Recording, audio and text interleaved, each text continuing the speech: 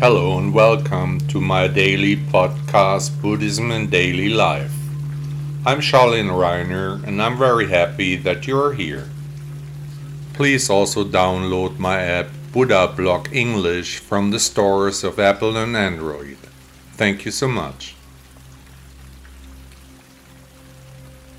Samsara. Samsara is a Sanskrit word that means constant wandering. It points to the cycle of rebirths, to the perpetual succession of birth, old age, illness, and death, the constant becoming and passing away, the cycle that first establishes suffering. We suffer because we can't hold anything, because all clinging is useless, nothing belongs to us, we can't keep anything, because everything is transient.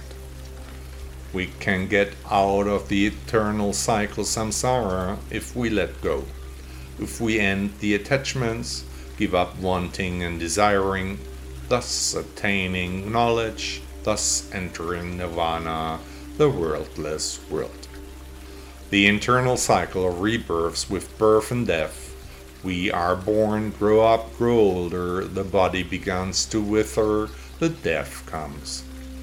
In Europe, culturally, the opinion has prevailed that it is then over, that we die, not reborn. This is different in Indian philosophies such as Buddhism, Jainism, and partly Hinduism. Here, death is not the end of everything, but after death, the new life begins again, the life after death.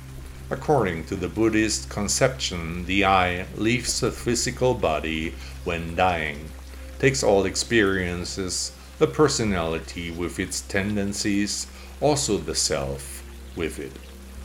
Especially also the karma follows the I into an intermediate world, a plane close to the earth, the world of emptiness, astral world.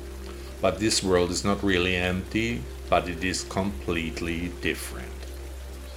In this intermediate world, everything consists of pure energy and is full of unbelievable power. Cascades of forces find their illustration in loops and spirals. This intermediate world is full of colors. The energies of many different eyes meet, create in consequence new life. They interact, they harmonize. The cycle of life samsara goes on, up and down, back and forth. The wheel keeps turning. Today everything is good, tomorrow everything is bad. Beautiful and ugly people and things accompany our path. But we Buddhists strive for enlightenment, the highest realization, serenely letting go of everything to experience perfect bliss. Where is your true center? Where does your real personality sit? How are you really, and who? You find your true Buddha nature in your ego, not outside. But deep inside you know that death is followed by life again. So we don't have to be so afraid, we don't have to be so sad, because we know about the connection of things.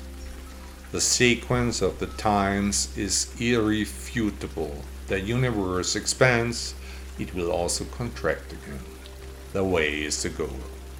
Buddha once said, "Oh, how we live so happily, without illness, among sick people."